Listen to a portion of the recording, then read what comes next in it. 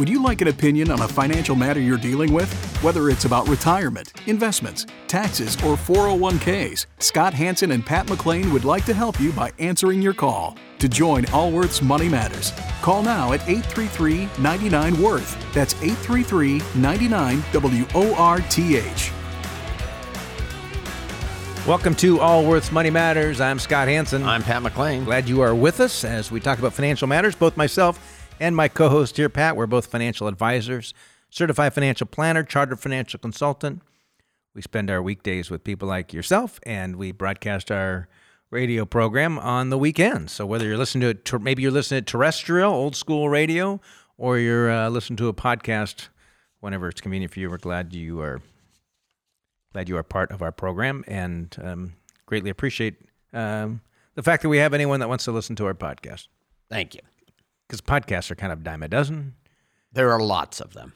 My niece came back from, I think she was in Ecuador for a period of time, and she came back, and her plan is her and her friend are going to make money doing a podcast because a few people thought they were funny, and so they're going to have a podcast. I wish them luck. I do too, because we've been doing this program for 26 years. We made exactly how much money on the podcast. Right. If you notice, we don't sell any ads during the broadcast. But we would if someone wants to advertise on it. Trust me. We haven't really tried, frankly. I mean, we've been doing this a long time, and it's obviously an educational format, and to be totally transparent, it's been good for our business over the years, yes, as a way for people to get to know us and a way for us to. But in saying all that, if you're willing to write a check and advertise on our podcast, yes. And if the check's large enough, we could rename the podcast. Yes, after remember, you. We are financial advisors. Capitalism kind of is in our DNA a little bit. So, yeah. Well, I tell you, when you look at this week with some of the proposed tax changes, it's a challenging time to do any tax planning this year. I spent some time yesterday with a client, and we discussed exactly these things and his financial situation. And small business owner, right? Started a small business, started with nothing, grew a small business, sold it to another company, retired, now has a decent amount of money. I mean, enough that he's going to send some downstream to his children. It's like, what's happening and how do you plan for it? Well, yeah, because you take a small business owner who's nearing retirement. Let's say it's a dry cleaner someone's been running for years. Let's say the dry cleaner makes $100,000 a year. Easy enough. Right? Maybe it's a little bit more. Let's call it $150,000 a year. He's nearing retirement. He's thinking about selling this business.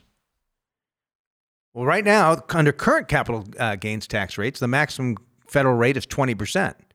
Under what's being proposed, it's going to go to 43.8%. Yes. So do you sell now? So maybe let's say his dry cleaner's worth $2 million. Is 40%? I mean, yeah, 40%. So do you? This is so. All of a sudden, are we going to see a bunch of businesses rush to market in order to take advantage? How do we know that lower? It's not going to be retroactive? Some of the things that they're pushing right now, and it's happened before. It has happened before. Bill Clinton retroacted. It's happened. So you could take the small business owner, the guy who's been planning or gal who's been planning on selling that dry cleaning business for years, and you can talk about a difference in capital gains of couple $100,000 easily. Add that on to what's being proposed of eliminating the stepped up basis on death. So for estate planning, that's a huge thing. Also eliminating some of the ability to exchange real property with one another, having some limits on that. So yeah, if you're in that industry, if you're a developer, you own an office complex, going to have a tremendous. Could have a tremendous. But the challenge is it's April now, and like, how do you plan? And we know the estate tax limits are going to be the exemption amounts. Yeah, will be reduced. Oh, you would expect that. Well, it's going to expire anyway in a few years. Yeah, but you expect that they are going to accelerate that. So it's a. But if your net worth is over $5 million, you should absolutely start sitting down with a financial advisor or at least a qualified attorney and discussing some of these issues, because you should be structuring your portfolio and your net worth in order to, I guess, if it's retroactive, does it matter? It's too late, huh? You certainly should enter the conversations. You need to look at all the options and be prepared for whatever is coming. Yes. Who knows what's going to happen? Time will tell, right? Yeah. All right. Anyway, let's take some calls here. 833-99-WORTH is the number. We're talking with John. John, you're with Allworth's Money Matters. My question is about precious metals, and if you thought, or if you wanted to buy a certain percentage of your portfolio in precious metals, would you do an ETF? Would you do gold mining stocks, or would you do the physical metal? ETF. You would do the ETFs where you just have a piece of paper saying it's there. Let me ask you: Why are you buying this? Oh, just like 10% of my portfolio. I'd like to just as a hedge against everything going to hell. Oh well, if we're good, so it's a You're speculating on the price of gold. Yes. I mean, if you're saying I want it there for in case there's some inflation, and I'm going to bet that it's going to be a pretty good hedge for inflation over that time, use the ETF. If you want to own gold because you're afraid our whole system of government is going to collapse and the U.S. dollar means nothing anymore, and so you want to have some gold coins, then I'd have gold coins and I would have guns. And I'm not joking there. I mean, if that's your... Yeah, it just depends on what the view is. No, I'm not a prepper now. but it's a hard question for us to answer. It's like asking me, if you ask me, what color Maserati would you want? And I'd say, well, I don't want a Maserati. So the color doesn't really matter to me. So the idea of taking 10% of your portfolio and putting it in gold and silver, I think is a silly idea over the long term. It's just pure speculation. Really? Yes, absolutely. Look at that as an asset class compared to almost any other asset class, especially with one that has an asset. Well, yeah. So especially I know it's a terrible. Okay. No. Especially as compared to the volatility compared to other asset classes that actually have great growth and either similar or less volatility. And you wouldn't, the gold and silver thing it makes no sense. And if you truly believe the world's coming to an end and gold is somehow going to be that thing that's going to keep you alive and your neighbors, the apocalypse is coming towards them, then buy it and store it in your walls and build a bunker. Okay. But putting it in an investment portfolio for any amount of money is just silly. Oh, okay. Well, I want to thank you guys for your excellent advice over the years. You're the ones that told me about 15 years ago to buy as much airtime from the state of California, and I thank you for paying your taxes to support my retirement. Oh, did you call it? You called our show 15 years ago when we gave you that advice? Yeah, 15, about 15 years ago, yeah, and you said if you could put your own money into it, you would. Yeah, I still could. It's been a great deal. And I wouldn't put my old money into gold or silver, so there you go. Appreciate the call. Yeah, thanks, okay. John. All right. Well, thank you. All right, thanks. All right. Bye. Let's talk now with Steve. Steve, you're with Allworth's Money Matters. Hi, how are you doing? Fantastic. Well, my question is, we have 3 rentals right now. 2 are completely paid for. One is got a balance of about 105 on it, and then our primary residence is completely paid for.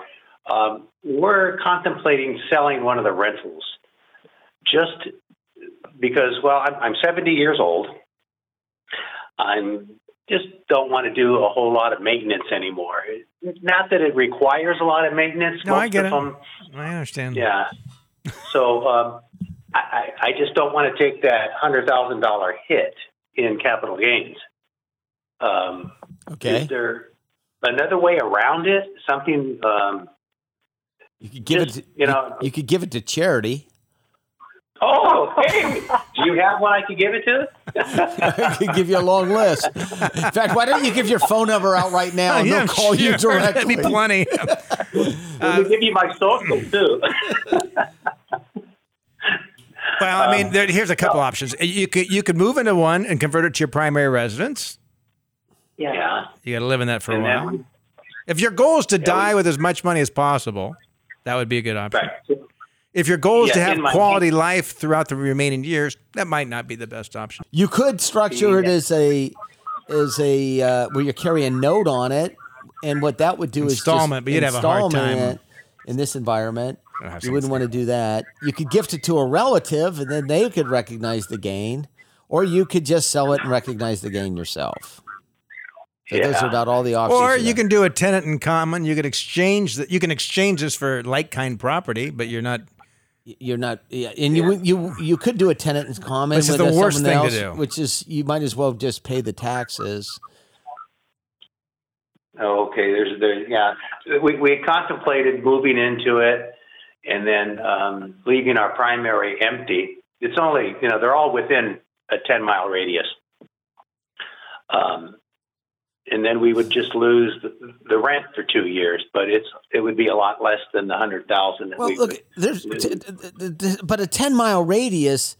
I mean, that's everything. That's some of the nicest That's right. That is cities true. in the world have the biggest slums within 10 miles. half a mile. Yeah. So, How much? The one you want to sell? What's the value of that? The houses in the neighborhood have been selling between $475 and $525. What were they selling for 2 years ago? 2 years ago, I don't, probably around $4. So so basically the run up in the market the last year is paying for more of all of your tax liability and then some. Say that one more time, please. The run up in the real estate market, probably since the pandemic, frankly, is going to cover your entire tax bill and then some. and that is what we call a stroke of luck. Yeah. Strike while the iron is hot. Just pay the tax and move on. Take the proceeds, pay off that existing loan of $105,000 so you better cash flow on the rest of the properties. Call it a day. That's what I would do.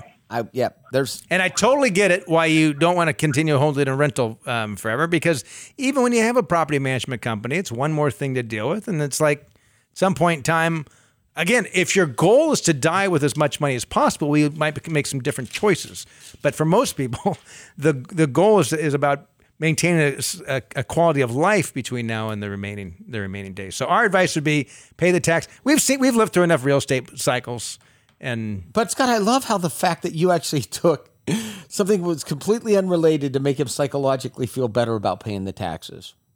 What did I take that was unrelated? Well, the home prices and the taxes have no relationship to each other. You just said that because it's gone up by $125,000, you can feel good about paying the $100,000 in taxes. Isn't that not what you said? What I was trying to lead them to, yes. Well, come on. Well, I agree. I mean, look, But that's psychology. I don't like paying taxes any more than the next guy or gal. But if I have an investment that does extremely well and I have a bunch of capital gain, I'm glad for the gain. Isn't that the objective of investing? Don't we invest for the gain? It doesn't bother me at all to pay taxes on it. Am I happy about it? No. But I'm happy that I got the you're gain. realizing a nice gain. Yeah. Yeah. I think that's how you need to look at it sometimes, realizing a nice gain. And I just remember, I remember before the last major real estate downturn, it's a very different time today, but look, we'll have another real estate cycle, clearly, sometime in the future. And I just remember a lot of people during the last time, right at the peak, the last thing they want to do is pay any taxes. They always they would exchange it for another property. The hot thing was tenants in common. We kept telling people, no, don't It's do basically that. where you go into partnership with people you don't even know. And it's not even a limited partnership. It's you all share in the management of it. That's why the tenants in common, they're a terrible structure. Anyway, appreciate the call. Wish you well. Next, we're with Tom. Tom, you're with Allworth Money Matters. Hi. Thank you for taking my call. Yeah, glad you called, Hey, Tom. I have a question for you about converting to from an IRA, or actually I've got some investment accounts, into a Roth IRA. I prefer to convert my traditional IRA rather than my investment accounts, but what would be the process or how to calculate the advantages, disadvantages The bulk of our 1.2 million net worth is in taxable accounts, retirement accounts. So I figure I'm going to have to do something now or do something later to try to avoid some taxes, and I'd rather do it now than trying to figure it out later. What's your advice? How old are you? 57. And are you working or retired? Yes, my wife and I are both 57. We're both working. What's the family income? 160 a year. And what state do you live in? Texas. And I hear these birds chirping. I in know, the it sounds background. beautiful. Nice. I know. Is that in your house or outside? I'm outside under the hood changing the air filter on my car. Oh. Keep going. I'm just hearing these birds chirping. Here's the challenge you run into right now. You're in a fairly high... Are you either one of you going to have a pension? No. So it seems to me you're under the classic scenario of... And invested it in the traditional IRA. Got it. So you're in the classic situation where your taxable income is higher now than it's going to be when you're retired, unless you plan on working until you're 70 some odd years old. Well, I do plan on working, but not at the pace I'm at now and not at the income I'm at now. So the challenge of trying to look at doing some sort of a Roth right now, you're in a fairly high tax bracket. Okay. Federal bracket. Yeah, and it may not make any sense for you ever to do a Roth conversion because you may need these dollars to live off of. And how would you pay the taxes if you did a Roth conversion? Do you have money sitting outside of the 401k or IRA? Yeah, I'm sitting on $100,000 in cash, but that's kind of earmarked for a home remodel here in the next 3 or 4 months. So I probably don't want to use that. And I've got another 130 that's grown from it's from my mom's estate. It's in a what's it called? An investment account. Okay, and who do you owe money to? Nobody. Got it. So here's how here's the federal tax rates. These are ballpark numbers, and this is after you take either standard deduction or itemized deduction. So it's probably worth another $20,000 there. First $20,000 of income for married couples, no taxes. From $20,000 to $80,000, you're at 12%. Right. From $80,000 to $170,000, we're at 22%.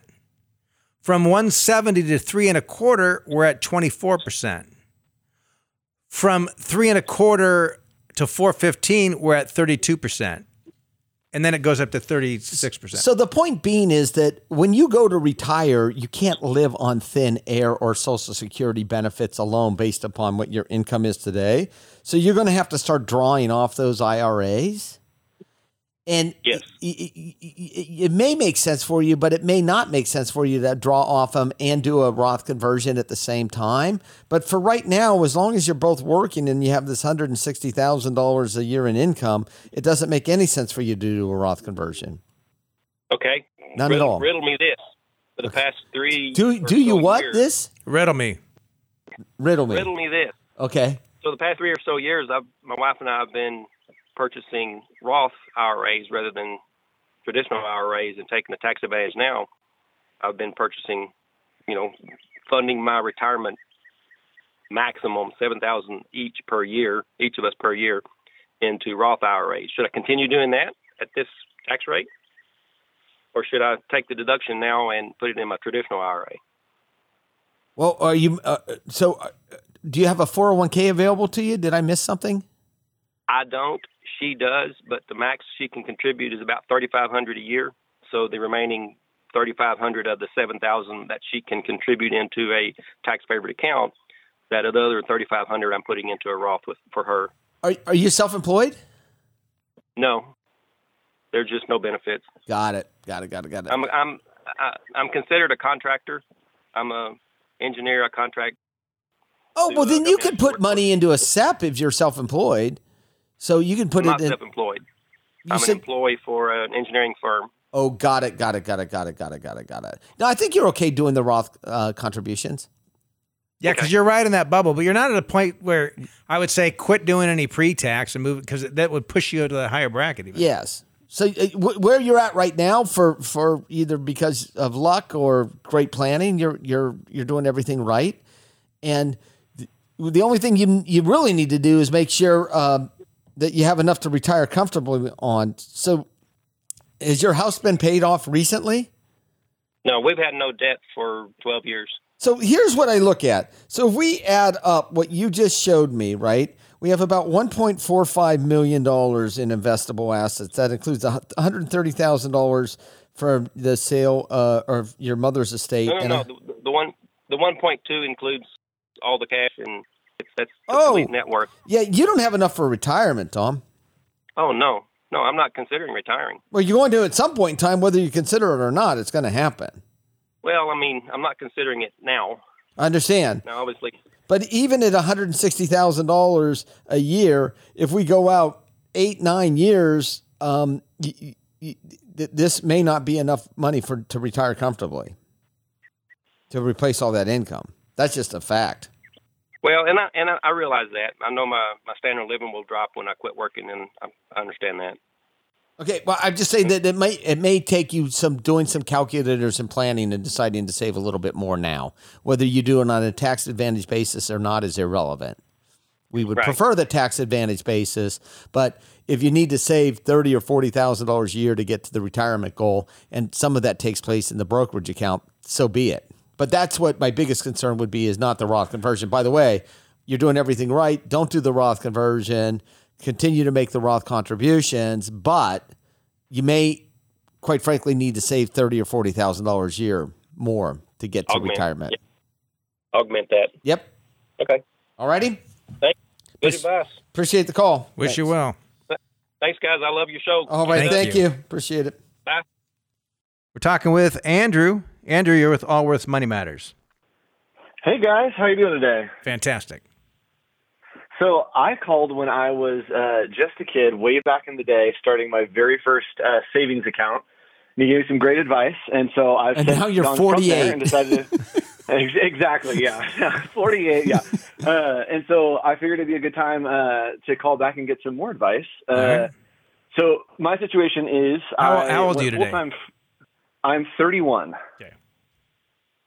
Yes, 31, and I'd worked nonprofit for a long time, didn't make a lot of money, and in the last couple of years have gone full-time freelance, and it's been great. And so I had a Roth IRA that I've contributed some to, but in the past 2 years have gone through the roof with business and ended up with 6 figures in non-budgeted income that's kind of right now just sitting somewhere.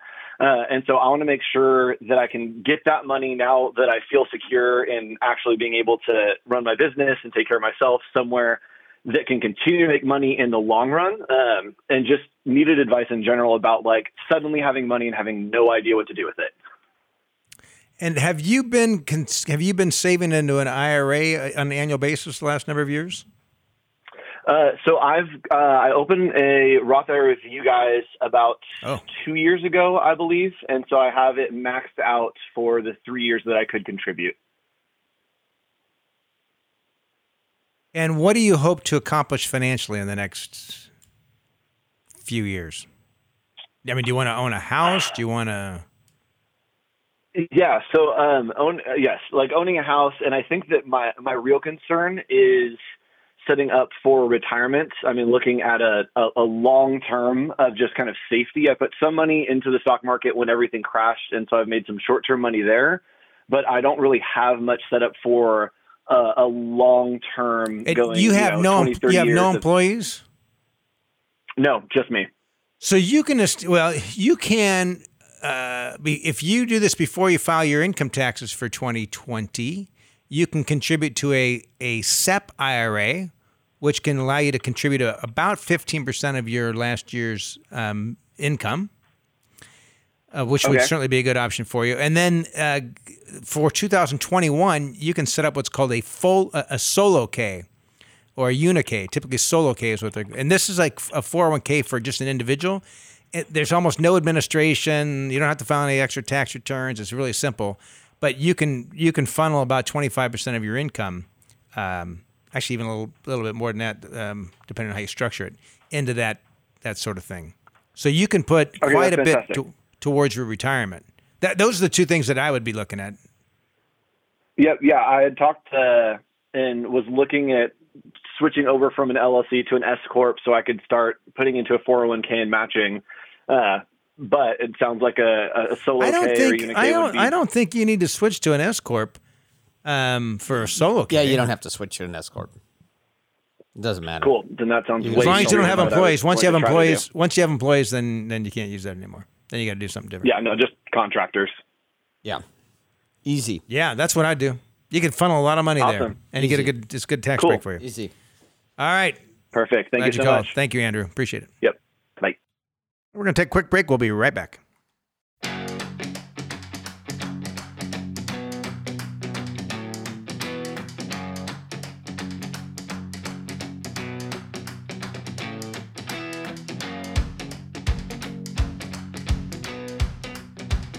Can't get enough of Allworth's Money Matters? Visit allworthfinancial.com/radio to listen to the Money Matters podcast. Welcome back to Allworth's Money Matters. Scott Hansen here. Pat McLean. And, by the way, we're going to have Andy Stout here shortly. Andy's our Chief Investment Officer at Allworth, and he'll talk about what's happening with the markets and all that kind of stuff. But before, let's continue on with calls, and we're talking with Richard. Richard, you're with Allworth's Money Matters. Hi, frequent, long-time listener. Good. Even back to the Hansen McLean Run for the Hungry. Run to feed the hungry. This is a run and started anyway. Long time run that we Yeah. Well, basically, to me, it was walk for the hungry. Yes. Okay. Yes. So for the rest of the listeners, it was with our involvement with the Sacramento Food Bank and Family Services, and we would sponsor a run that took place in Sacramento every Thanksgiving, and we had, I think, 20,000 people. A lot of people would show up, and it was to raise money for the Sacramento Food Bank. But thank you for participating in that, and thanks for calling our show. What can we do for you? Actually, I have a question about costs, the true cost of investing with a money manager, because they all talk about their fees, but there's also an intrinsic fee with the instruments that they put you into. Correct? Yes. And one of the things I found is it looks like mostly I've been with Baird and now with Fidelity. They're mostly investing in mutual funds or some exchange traded funds. So you have costs involved with that. So how do you figure out? Well, there's software programs that can give that information in an instant to these advisors. So, you could simply ask your advisor, like, hey, what's the internal costs on these funds? And they should be able to look it up instantly and pull that number out. ETFs are almost free anymore. You're talking about 0.02%. Those are almost free. So, but it's interesting. You mentioned two firms. You mentioned Baird and Fidelity, and you're using them both right now. No. I left Baird because their fees were higher, and then when I didn't meet a certain level because of something happened, the fees actually kind of went up, and it seemed kind of high relative to what I'd. Got it. So it's interesting if you look at your. And we're not saying anything positive nor negative about Baird. If you look at your Fidelity account, do you find quite a bit of Fidelity mutual funds in your Fidelity account? Right, but some of them are pretty low fees. Even the lower than Vanguard. And are you paying an advisory fee as well? Yes. And, they're conflicted. A total conflict there, right? Right. And so look, we do business with Fidelity. We do business with a lot of the big companies. We custody some of our assets with a division of Fidelity. But the challenge when you have an investment advisor that is charging you a fee to be a fiduciary, to act in your best interest, and then they also have their own products that are putting you inside your portfolio, it's like there's that internal. No matter how great of job they intend to do for you and how strong their ethics are, they still have this conflict. Yeah. Right? A bias. Actually, they do kick back some, they make this obvious too. They do kick back some of that back to the, to the investor as well. Oh, so they have an offset on some of these funds. Yes, they credit you. Oh, that's interesting. The other reason I also went with Fidelity is because my 401k and my wife's 403b were with Fidelity already. So it's kind of a pain in the ass when you're trying to figure out what your total worth is. You got to go to multiple websites. I tend to be lazy, so that kind of well, it's good to know yourself. It's good to know yourself. So your question is what? Well, in terms of figuring out what my actual total cost is, the reason is I also my favorite journal is Consumer Reports, and they also talk about. Well, this is true in general. Most investors or most investing companies, they tend to regress to the mean. You can always find someone over a 5-year period who's going to look great, but you don't know necessarily they're going to be great in the next 5-year period. That's right. So assuming, and if they are, maybe it's just pure luck. Exactly, or random chance. Yes. So, assuming that most investment companies, investors are going to tend to be about the same. If you minimize costs, you'll do better, especially if you have a retirement window. Yeah. So if your financial advisor, if your financial advisor is purely providing investments, cost is a huge factor. If it's overall wealth management, financial planning, where there's tax guidance, estate planning issues, all those other things, sequence of distributions, then it's a completely different story. Number one. And number two, obviously, we're conflicted because we are professional investment advisors and we believe that there's value in what we do. If you look at the studies that show how individual investors do on their own, they do much worse. Do much worse. Yeah. Yeah. Well, they talk about, if you miss like the 10 best days of the market, even over a 10-year period, you're going to be. What is your question for us? So I think we answered this question. So if you want to actually know, so yours is a little bit difficult because what happens is I assume that they're rebating. If in fact that's the way it's happening. If they're rebating any of the fees. So let's just say one mutual fund charges 0.5%, but they really think they should only charge 0.25%, and they rebate the fees to you. Then you take that net number and you use that in order to compare. So if you sent us your portfolio today, we could tell you exactly how much the internal fees are on the portfolio. Should your advisor at Fidelity should be able to do. Or any decent advisor.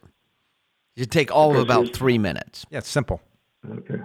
And they could actually give it to you in a weighted average is what you're interested in, and an overall dollar cost. Yeah. And then you can compare if you find that you're not getting value for the cost, that's what it really comes down to, right? It's whether it's enriching your life or not. And if it's not enriching your life, then you've got to question that relationship and the fee. No, I have to say they've been doing okay. Baird, it was a smaller interface, so I'd have more access to my investment advisors, but Fidelity, it's a little bit harder. But I have my local guy, and then I have their guy out in Utah who does more manage the actual investments that Fidelity does, or passes that on to me. Got it.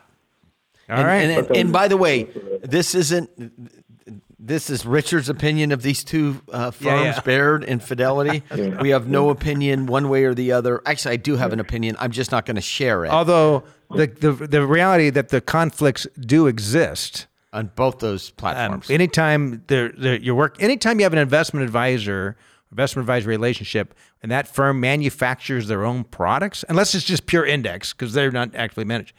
If they manufacture their own products, there's always conflict. Yeah, then they might favor their own products because is it because it's in your best interest, or it's because in their best interest, or they think, oh, it's going to be good for you anyway, and it's going to be good for us, or it's a conflict. But it can be. But I shop at Costco. In fact, my wife has her own parking spot there. Kirkland brand is. We just buy Kirkland brand. You see Kirkland brand, you buy Kirkland brand because it's similar and probably less expensive than the name brand. It's a little different when you're buying. First of all, you're making the choices on your own. That's correct. Right? That's right. I don't have a personal shopper at Costco. If you had a person, and by the way, we appreciate your call. If you had a personal shopper at Costco and you went to pick up your basket, and you had ordered Kraft macaroni and cheese, and you got Kirkland macaroni and cheese, you would think. First thing I'd think is, you're not 12 anymore. Why are you eating macaroni and cheese? That's the first thing I think. And the second thing. With hot dogs. You get the Costco hot dog and the mac and cheese. Very nutritious meal. Right, because I'm not 12 anymore. I've moved on. But your point is well taken, which is the manufacturer. You've got someone acting as a fiduciary selling in their own manufactured goods. Point well taken. Yeah. Poor analogy on my part. Yeah, but absolutely. I always like talking about Costco. I know you do. I don't like going there personally. My wife asked me if I wanted to go yesterday. And? I said no. I don't like going in the store. I don't like shopping most places. Yeah. But Costco, I love people, just not too many at once, right? And that's what you go to Costco, and regardless of how crowded or non-crowded it is, the line is pretty much the same because they just keep shutting down the checkout registers. So there's like 3 open. You're there early in the morning, think you're going to beat the line. You're still in the line there. This is line. It's just going to be line. They learned that from Disneyland. How to manage the That's lines. why I don't go to Disneyland. Oh, I know. It's not the happy place for me. Anyway, well, let's. We're going to have Andy Stout join us. Andy is our Chief Investment Officer at Allworth, and maybe Andy can help us make some sense of what's going on with the market. So, Andy, thanks for joining us on Allworth's Money Matters here. Thanks for having me. And Andy, are you working out of your home? It sounds like it. Yes, working out of the home office out here in Cincinnati, Ohio. Yeah, so I mean, it's our industry is one of the last. I mean, it's still very much remote. Yes, because it can be. Because it can be. I mean, that's essentially. Yeah. I guess technically we're an essential business, so we could say everyone needs to come in, but most of our industry is like, look, if you can work remotely until this thing dies down, let's work remotely. And some of the clients come in and visit with the advisors in the office, and some just do it via Zoom. I think mostly it's been via And anyway, enough about that. Andy, let's talk about this craziness that we're in right now in terms of the markets and the Bitcoins and the Reddits and the I had a client tell me the other day that they've owned Bed Bath & Beyond in their portfolio for years, and it just soared one day because it was a post on Reddit, and he sold it, and he said, I never imagined I'd make so much money on this company. He said it had nothing to do with his investment prowess. It just, he was lucky enough to own something that Reddit was hyping. So can you give us kind of a view on what you're thinking around these markets? Well, we're thinking about Reddit and everything that's going on there with GameStop, Bed Bath & Beyond. A lot of that is, I've gotten a lot of questions from people saying, how do we handle this risk? I mean, we're seeing all this extra volatility because of everything, Reddit message boards and things like that. My thought is it's really nothing new. Volatility is normal. Market turbulence is normal. This is just a catalyst for it. It's a new source of volatility. The overall picture is still the same. Markets are volatile. That's the cost for investing. If you want to get prepared for your retirement and you want to enjoy your retirement, you need to be invested. And there's going to be some bumps along the way, and this is just one of the bumps. But didn't it seem strange that, I mean, it feels like the old pump and dump schemes that you years ago when you get a bunch of people together and then all, hey. Boiler Room, the movie Boiler Room? I don't think I ever saw that one. But it's the same, I mean, like it seems like a lot of these people don't even believe in the companies that they're behind or whatever the investment they're behind and just trying to run it up in value. No, absolutely. And you got to think the SEC is going to be stepping in. I know they're already looking at it very closely. The question is, what can they do to step in and limit it if they do feel it's some sort of manipulation? Okay, and along the lines of the SEC, Securities Exchange Commission, can you talk about the SPACs, the special purpose acquisition companies, and why they're so good for most investors? Well, we know they're not. If you listen to our podcast or show at any length of time, you know how we feel about them. But aren't they just trying to do an end run around disclosure in order to raise money? And what do you think the SEC is going to do about that, if anything? Well, they've already started to look into it. So a SPAC is a special purpose acquisition company. So what they're trying to do, obviously, they're trying to do a workaround to get companies to go public a lot quicker. And think about the disclosures; they're just skirting it all, right? There's a lot of disclosures when a company ultimately wants to do an IPO or initial public offering. But if you do it through a SPAC, there's hardly any requirements. But the government's already stepping in on this. You did see a record amount of SPACs through the first 3 months of the year. Andy, ground to a halt in April. Andy, I'm sorry to interrupt, but can you explain to the listeners what a SPAC is, what the mechanism to do this, and maybe some of the celebrities that have gotten behind them? Yeah, so basically, again, it stands for a special purpose acquisition company. And what they do is they raise money. So just like a normal company would do an IPO or initial public offering to raise money, a SPAC will also do an IPO. And what they're doing is they get these operating companies involved that they're going to merge with. And the SPAC is already public. And because the SPAC is already public, it'll merge with this operating company. And then as it's publicly traded, delist the company in lieu of the SPAC essentially becomes public. And yeah, you've seen a few different celebrities involved. It's just an end around, right? It's like Congress changed the rules to make it good. Sarbanes-Oxley years ago made it much more cumbersome to become public. So these attorneys have come up with another way to, hey, here's a way to end up as a publicly traded company without having to go through the rigmarole. And the reason they're allowed to go public and actually raise money is because they say when they're raising the $100 million, $200, $500 million, we don't know what we're going to do with this money, but trust us, we're going to do good. We're going to do well. So you just give it to us, and we're not going to actually promise you anything. We're not going to say anything.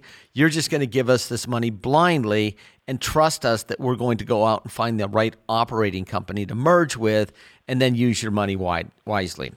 And the reason these have become so popular is that the backers of them typically take anywhere between 10 and 20% of these shares as the payment for putting these together. And so massive. So what's really happening is that the shareholders of the SPAC are actually giving a portion of their money to the operators for putting this little huge portion scheme together. I mean, you got to figure the returns got to be 10 to 20% before they break even. Yes, before they even get over the right? top. Yeah, that's the. I mean, it's just. So we talked a little. Why wouldn't we trust them? We have A-Rod, we have Serena, Shaq. They're backing them, so of course I don't blame them. Where you should put your money. Yeah, I mean, these guys, I don't know how they get by with the little money they have now. They should actually do SPACs. Look, I don't. But it's not. Look, the people that build the SPACs actually know that they sell better if you put a celebrity on title. Let's move past this. So with all this stimulus, right? So Andy, if you think what Congress has been doing the last year, what the Federal Reserve has been up to, then with what's happened already this year, and then what was announced just this week with some potential yet more programs to throw more money at people. Are you worried about inflation yet? Inflation is a concern. So yeah, there's trillions of dollars of stimulus with the 2.1 trillion CARES Act last year, $900 billion in December, 1.9 trillion in mid-March. Now, President Biden has rolled out a couple weeks ago the 2.25 trillion infrastructure package, and then we got another 1.9 trillion, something like that, what I call soft infrastructure, which is spending for education and childcare. So that's a lot of money flooding into the economy. And the question is, what about inflation? I think it's a risk. And I think what we see is that it's a manageable risk. We're probably going to see the highest inflation numbers that we've seen in years, in all honesty, when we look at a year-over-year number. Part of that's because what was going on this time last year? Well, the economy was in a free fall. It was collapsed. So, of course, we're going to see higher prices. So the year-over-year number will look higher than I think what inflation really, really is. But when we get past the next few months, the year-over-year number should, in theory, go down. I think there's 4 reasons that inflation is manageable and will come down from some levels we're seeing in the next few months. One is workplace technological efficiency. How we're able to operate today at very low cost from a technology standpoint without adding any extra infrastructure is pretty impressive. Second reason is a lack of deglobalization. In other words, we're not really bringing jobs back to the United States as much as we have been. So that kind of pressure is dissipating a little bit. A third one, and this one's more important, is demographics. When we think about inflation and longer-term demographics matter a lot. The birth replacement ratio is 2.1 births per woman. In the U.S., it's 1.8 right now. Wow. That puts a cap on population growth. That puts a cap on economic growth. And that puts a cap on inflation. And lastly, and this is also really important, as we reopen, yes, we're going to see some wage inflation, more and more people getting jobs. I mean, we'll get the jobs report next week. Economists are expecting 900,000 new jobs or thereabouts. And the thing is, when you think about all these jobs being added, you think there's going to be some wage inflation, people demanding higher wages. But let's look at the industries. This is happening mostly in the leisure and hospitality industry, restaurants, department stores. Those workers aren't going to be able to demand higher wages. The employer will just say, okay, you want this? Let's go to the next person in line. And they'll just go with it from there.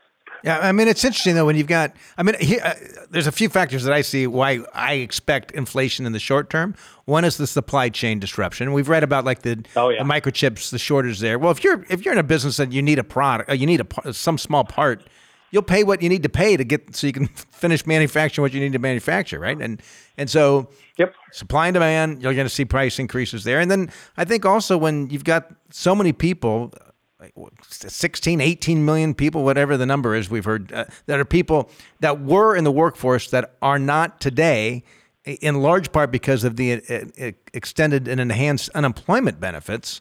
Like they're going to lose money if they go get a job. I mean, the only way to get those people off the couch is to offer them more money than they're going to get sitting home. Significantly more. It's the craziest policy. Well, the unemployment insurance claims right now, that extra $300, which is your emergency relief, if you will, that's going to expire mid-September. We're just be getting underway. So that will eventually drop off, although I've heard rumors where they want to make things a little bit more permanent there, which would clearly, to your point, encourage someone to not work. Yes. We don't want that. That's just not a good policy overall. But supply chain, I think that does cause some short-term bliss. I mean, we had the Suez Canal shut down for a few weeks, and there's still ripple effects from that. You already mentioned the microchip shortages. So that's going to put some pressure on corporate profits to a degree in terms of hurting margins somewhat. So that's another risk out there that I'm watching. You mentioned inflation as a risk. I'm also watching any sort of margin pressure. And what do you mean? There's people that they don't make as much profit. Companies don't make as much profit. So we talked a little bit about legislation and unemployment. What do you think would happen if capital gains taxes went up significantly? Would it slow growth? Would it change how people manage money? And how it'll impact the stock market? Well, I think you could see a short-term blitz and short-term selling on the stocks, but nothing long-term. We've had stock market reactions to capital gains raises before, and those reactions were non-existent. Specifically, if you look at the last three capital gains tax hikes, 2013, 87, and 79, I believe is what it was. You saw positive returns 3 months later after each of those went into effect. So I'm not really too concerned. Now, to be fair, those capital gain hikes were smaller than what's been floated out by the Biden administration, where he said, talking about 20% to his initial proposal that he floated out there, a whopping 39.6. So that's a very big increase. And what I think you could see is it could encourage also a lack of disinvestment. And I think the ironic thing is, Scott and Pat, I think it could actually result in lower revenue for the government because people aren't going to sell as much. So the IRS is going to be collecting less taxes. Well, I was having this conversation with somebody recently. Like I said, in particular, if you live in a high tax state, now we're over 50%. Like, so you take a business person, someone's got an idea, they want to create a business. If they're successful, the government gets the majority of it. They keep a minority of it. If they're unsuccessful, they're out. No one's bailing them out. No one's helping them make up those losses. So, like, the higher the tax get, there's less and less reward there. There's less and less innovation, entrepreneurship. Andy, we've only got a couple minutes left, but I did want to ask you, how do you follow a disciplined investment strategy in these markets where they just keep going up and up and up and almost every asset class?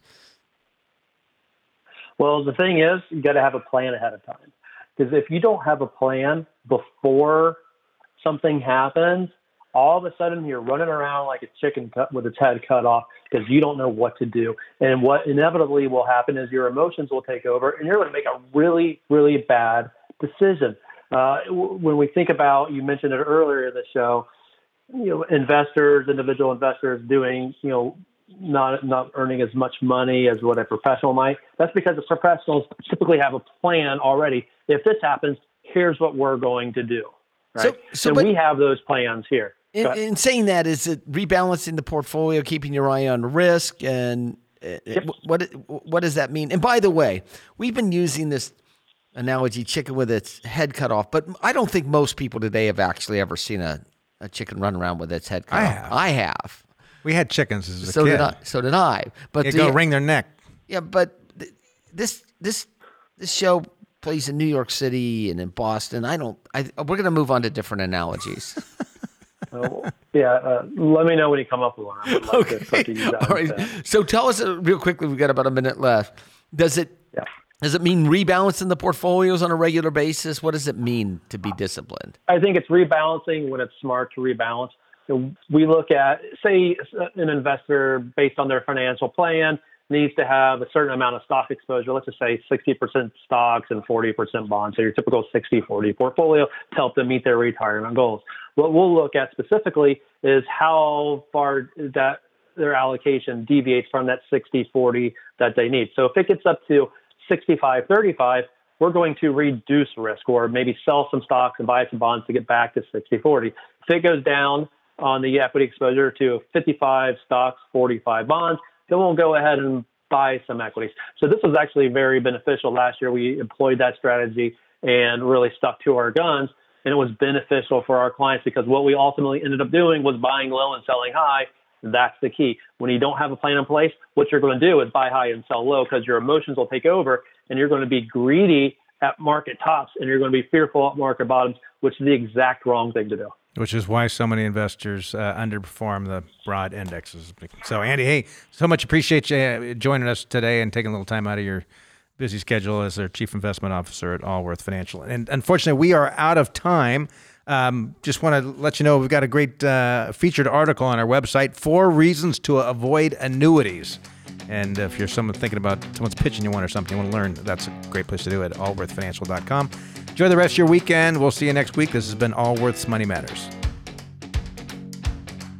This program has been brought to you by Allworth Financial, a registered investment advisory firm. Any ideas presented during this program are not intended to provide specific financial advice. You should consult your own financial advisor, tax consultant, or estate planning attorney to conduct your own due diligence.